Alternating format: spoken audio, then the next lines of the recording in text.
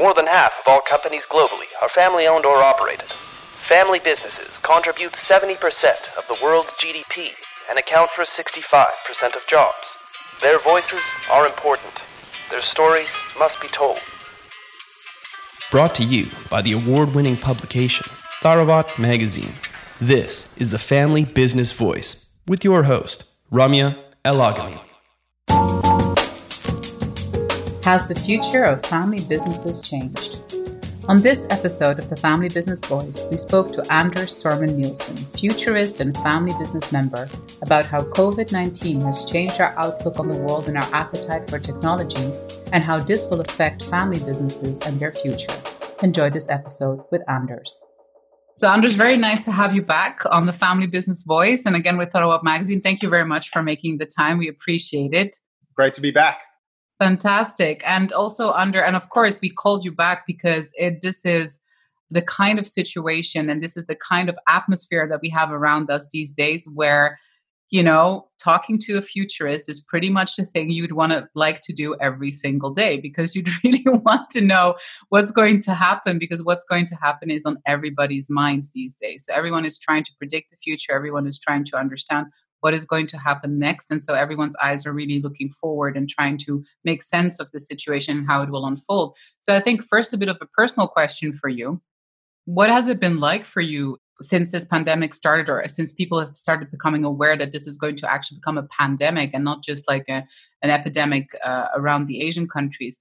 What has been sort of the reaction? What have you seen in terms of an uptake? Like what has changed about the job that you have? Well, the good news about being a futurist is you always do get looked to, particularly in disruptive periods like this. People are looking for, signal in the noise. So even in terms of my own business, certainly there's been parts of my business that have been upended and others that have fully scaled up, right? So on the upside, what I think is really, really positive is just the rise and the need and the, attraction to strategic planning processes like scenario planning, which is one of the areas where we specialize. So we've been doing a lot of scenario planning, not just for our business, but of course for client businesses around the world where they're looking further afield and really, kind of asking themselves two primary questions. On the one hand, or, on the x-axis in some ways, right? How long is this economic freeze or the recession going to last? Is it 3 months, 6 months? Is it 2, 3, 4, 5 years? That's been one of the big unknowns. And then, we've placed on the y-axis to build alternative futures with those clients. The big question of when it comes to, rebuilding confidence and trust with customers and consumers, is it increasingly going to be in the virtual world via the virtual interface that humans rebuild trust? Or is it going to be a sort of a back to business as usual, analog face-to-face? So that's been a kind of a starting point for a bunch of businesses that we've been doing scenario planning with. So that type of thought experiment has become really, really popular during this crisis.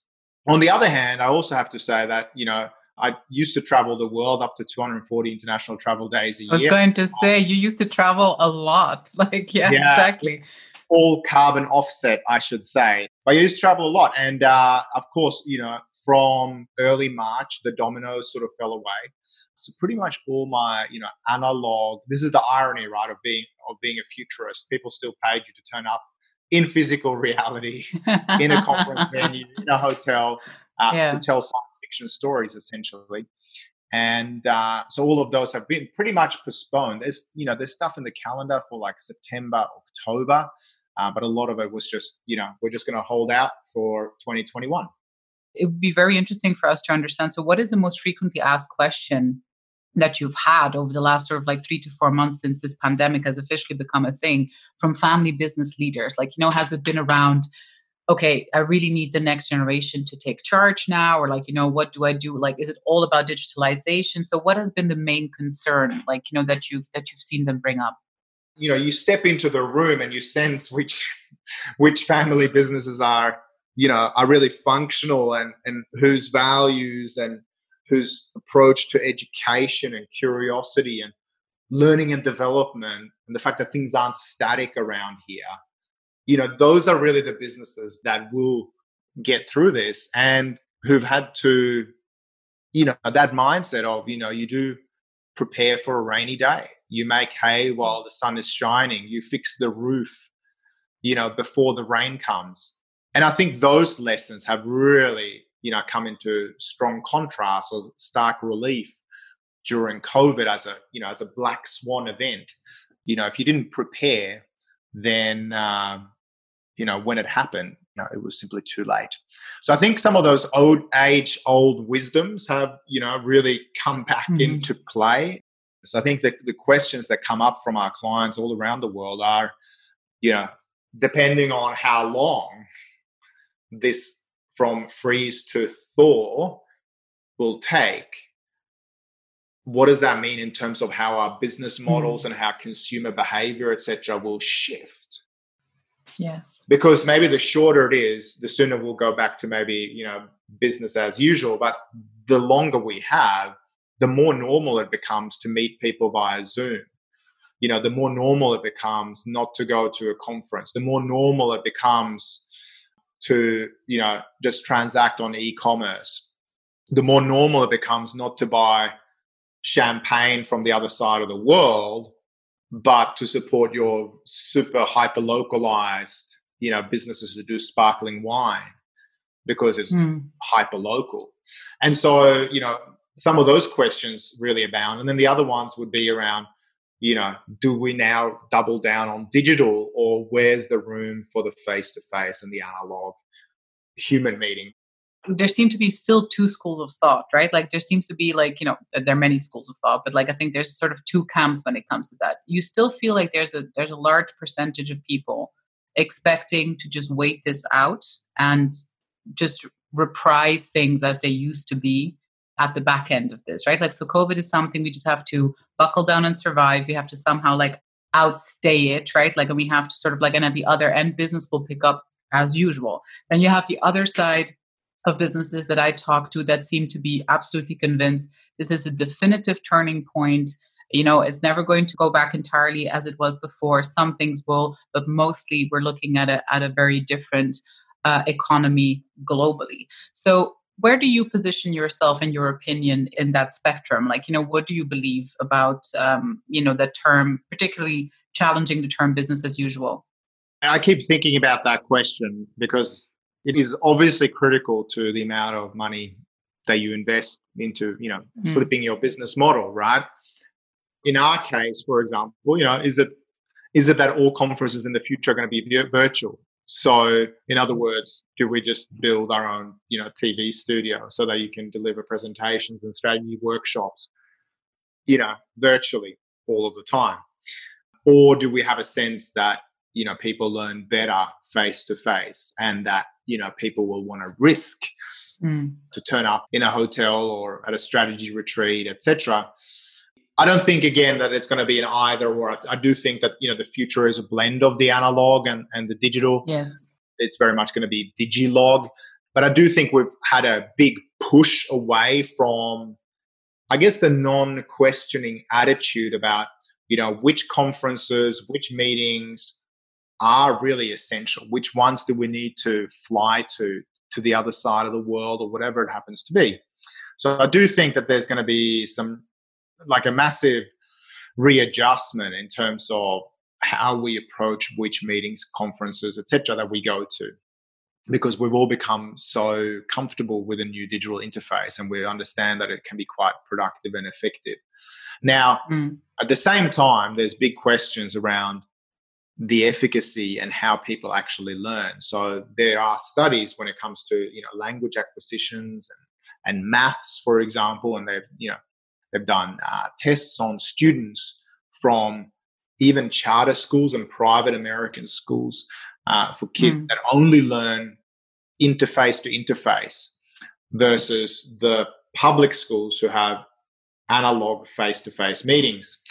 And even the ones who are less funded and who are public have better educational outcomes, and the people only learning interface to interface have a lower comprehension in terms of language acquisition and maths. They're running behind. So, either that just says that, teachers are not very good at, transmitting information via the digital interface, or the digital interface is not sophisticated enough yet for kids to really learn. But, this is also important from a HR perspective, right? How do we actually engage and teach our leaders of tomorrow?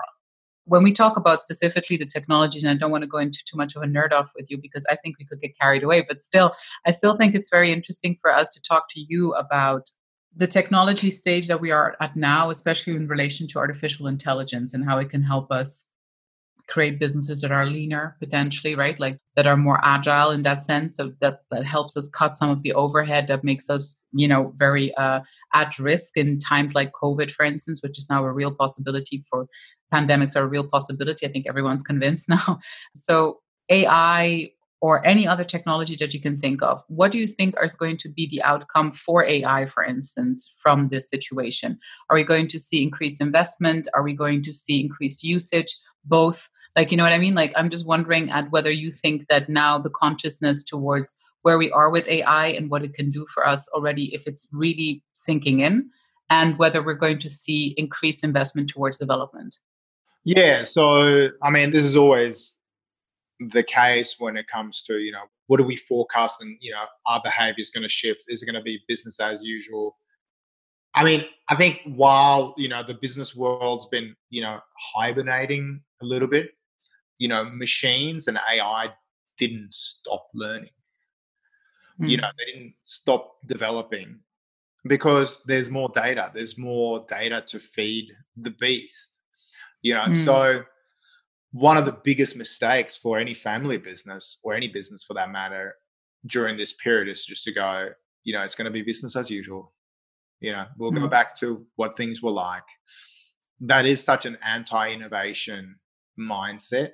And it might feel really good in that comfort zone, but don't expect that the world hasn't shifted when you come out of this. That's not to say that I'm overestimating human ability to change, because, humans don't like changing. So humans don't change at the speed or the exponential speed at which, certainly robots and AI machines have been learning. My worry is not the machines or AI getting more sophisticated. It's that humans aren't learning. Within the idea of do you stay with your business model or not? Like a lot of family businesses that we both know have global supply chains. And I think that is also something that, of course, we've seen massively disrupted, at scale right now, because, and of course, only a pandemic could have done that. Only a pandemic could have, demonstrated how globally integrated we are. We've known from 2008 that the financial markets have been extremely integrated, seen that symmetrical shock happen. But I think the supply chains, it's been very revealing, this crisis, to see how dependent we have become on the global supply chain. Going forward, what is your opinion on, geographic diversification when it comes to your supply chain? And do you think that is now considered a high risk strategy? So in other words, do you expect to see, aside from adoption of new technologies or more technological solutions, do you expect localization of production for a lot of businesses? Yeah, so I think that there'll definitely be some of that. One of my forum members in the Entrepreneurs Organization, they're also family business, Australian manufacturers of furniture, and they manufacture for all the big Australian furniture stores and homeware stores, and their business is booming because these other stores who also before used to buy from China are now doubling down on Australian made. So you're certainly going to see some of that hyper-localization, the rise of local manufacturing again, probably including like 3D printing and new types of additive manufacturing as well. I think the race to the bottom when it comes to, shifting your manufacturing to the market where it's the cheapest, with the cheapest labor, etc. I think we've shown a light on that there is a certain danger in. I think one of the emerging professions in this world will be to have a black swan risk manager. We wrote about this in a report we've just released for ING Bank on the future of work. But this is a black swan event. Could we have prepared for it? Some people would say yes. A pandemic was always going to come. The question was when. And certainly the implications and, the lockdowns we've all been in, has highlighted how exposed many supply chains have been, and that there's been an over-reliance on China. So in some ways, this is potentially good news. Of course, the question is, will consumers want to pay, will businesses want to pay what it costs to have a manufacturing renaissance in their own countries when so much of that had been offshored? Remains to be seen, but certainly will, provide a lot of opportunities. And we're already seeing, manufacturers also shifting and pivoting their business models to where the demand is. For you, main things that you look forward to in I don't even know if we can say post-COVID economy, because what is going to be post-COVID? And we will probably never know if nobody has it anymore. But let's put it this way, in a COVID-adjusted economy, silver lining in a COVID-adjusted economy, what do you look forward to? What are you excited about? And should others be excited about too, in your view? Pandemics have had a historic tendency to lead to social mobility, to reviews around some of the assumptions around labor force and how the labor force gets deployed, whether it's the Black Plague, for example, being a precursor potentially to the first Renaissance, or even the Spanish flu leading to the deployment of women in the workforce and setting the stage for universal suffrage, etc. These massive disruptions have led to new opportunities, right? And certainly, old orders have been questioned. The status quo often gets redefined. And I would argue that we are at the early dawn now of what I term a second renaissance. And part of that renaissance is the fact that, just like Leonardo da Vinci was inventing labor-saving devices and machines, for example, we are now seeing more of a focus on artificial intelligence and machines doing more of the menial work so that humans can actually focus more on meaningful work, which should, sound like beautiful music to many family businesses' ears. And part of that will be us spending less time punching spreadsheets and doing data entry, even at, high levels of organizations. We see some of that behavior, but actually focus on more strategy, innovation, creativity, interpersonal, bringing back, the human touch, thinking more sustainably, not just for our generations, but for the next few generations, thinking about, the planet. And so I think that, family businesses as stewards of, legacy, I also think that they will play an even more important role together with large corporates as well when it comes to really, looking after the earth. There is also the fear that climate change could actually release new superbugs, and that maybe COVID-19 was in some ways just a dress rehearsal for more challenging superbugs to come. And so certainly, investing sustainably and ethically, I think is something that we'll really see being front of mind, as we've seen that, the race to the bottom, supply chains and, in dictatorships, etc., is maybe not the most sustainable business model, moving forward. Fantastic, Andrzej. I think let's all just build those future buffers, redefine profitability accordingly, right? And make sure that we're ready for whatever comes next. It has been an eye-opener. I agree with you of what is actually possible. I think for many of us, it was a very abstract possibility so far. And now we know it's there. It can happen anytime. And I think a lot of great advice from your end as to how we can adapt our thinking to make sure that it doesn't have to be a catastrophic or a business-ending event, but it can be something that actually propels us forward and something that can help us even maybe accelerate getting to the next stage. So thank you so much for your insights. Really appreciate it. Thanks for being on Family Business Voice. My pleasure. And I think my final reflection would be to say that, I think the only way that, family tradition and values can actually live on is through the adoption of technology, agility, and curiosity. And I would like to see, as a family business futurist, more family businesses really bringing together, the best of tradition and technology, the best of the analog and the best of the digital together, seamlessly interweaving them to make sure that they also have a future and can ensure a better world for future generations. Thank you very much. Thank you for listening to the Family Business Voice. Subscribe to our channels now on iTunes, TuneIn, Stitcher, or Spotify to be notified of our weekly episodes.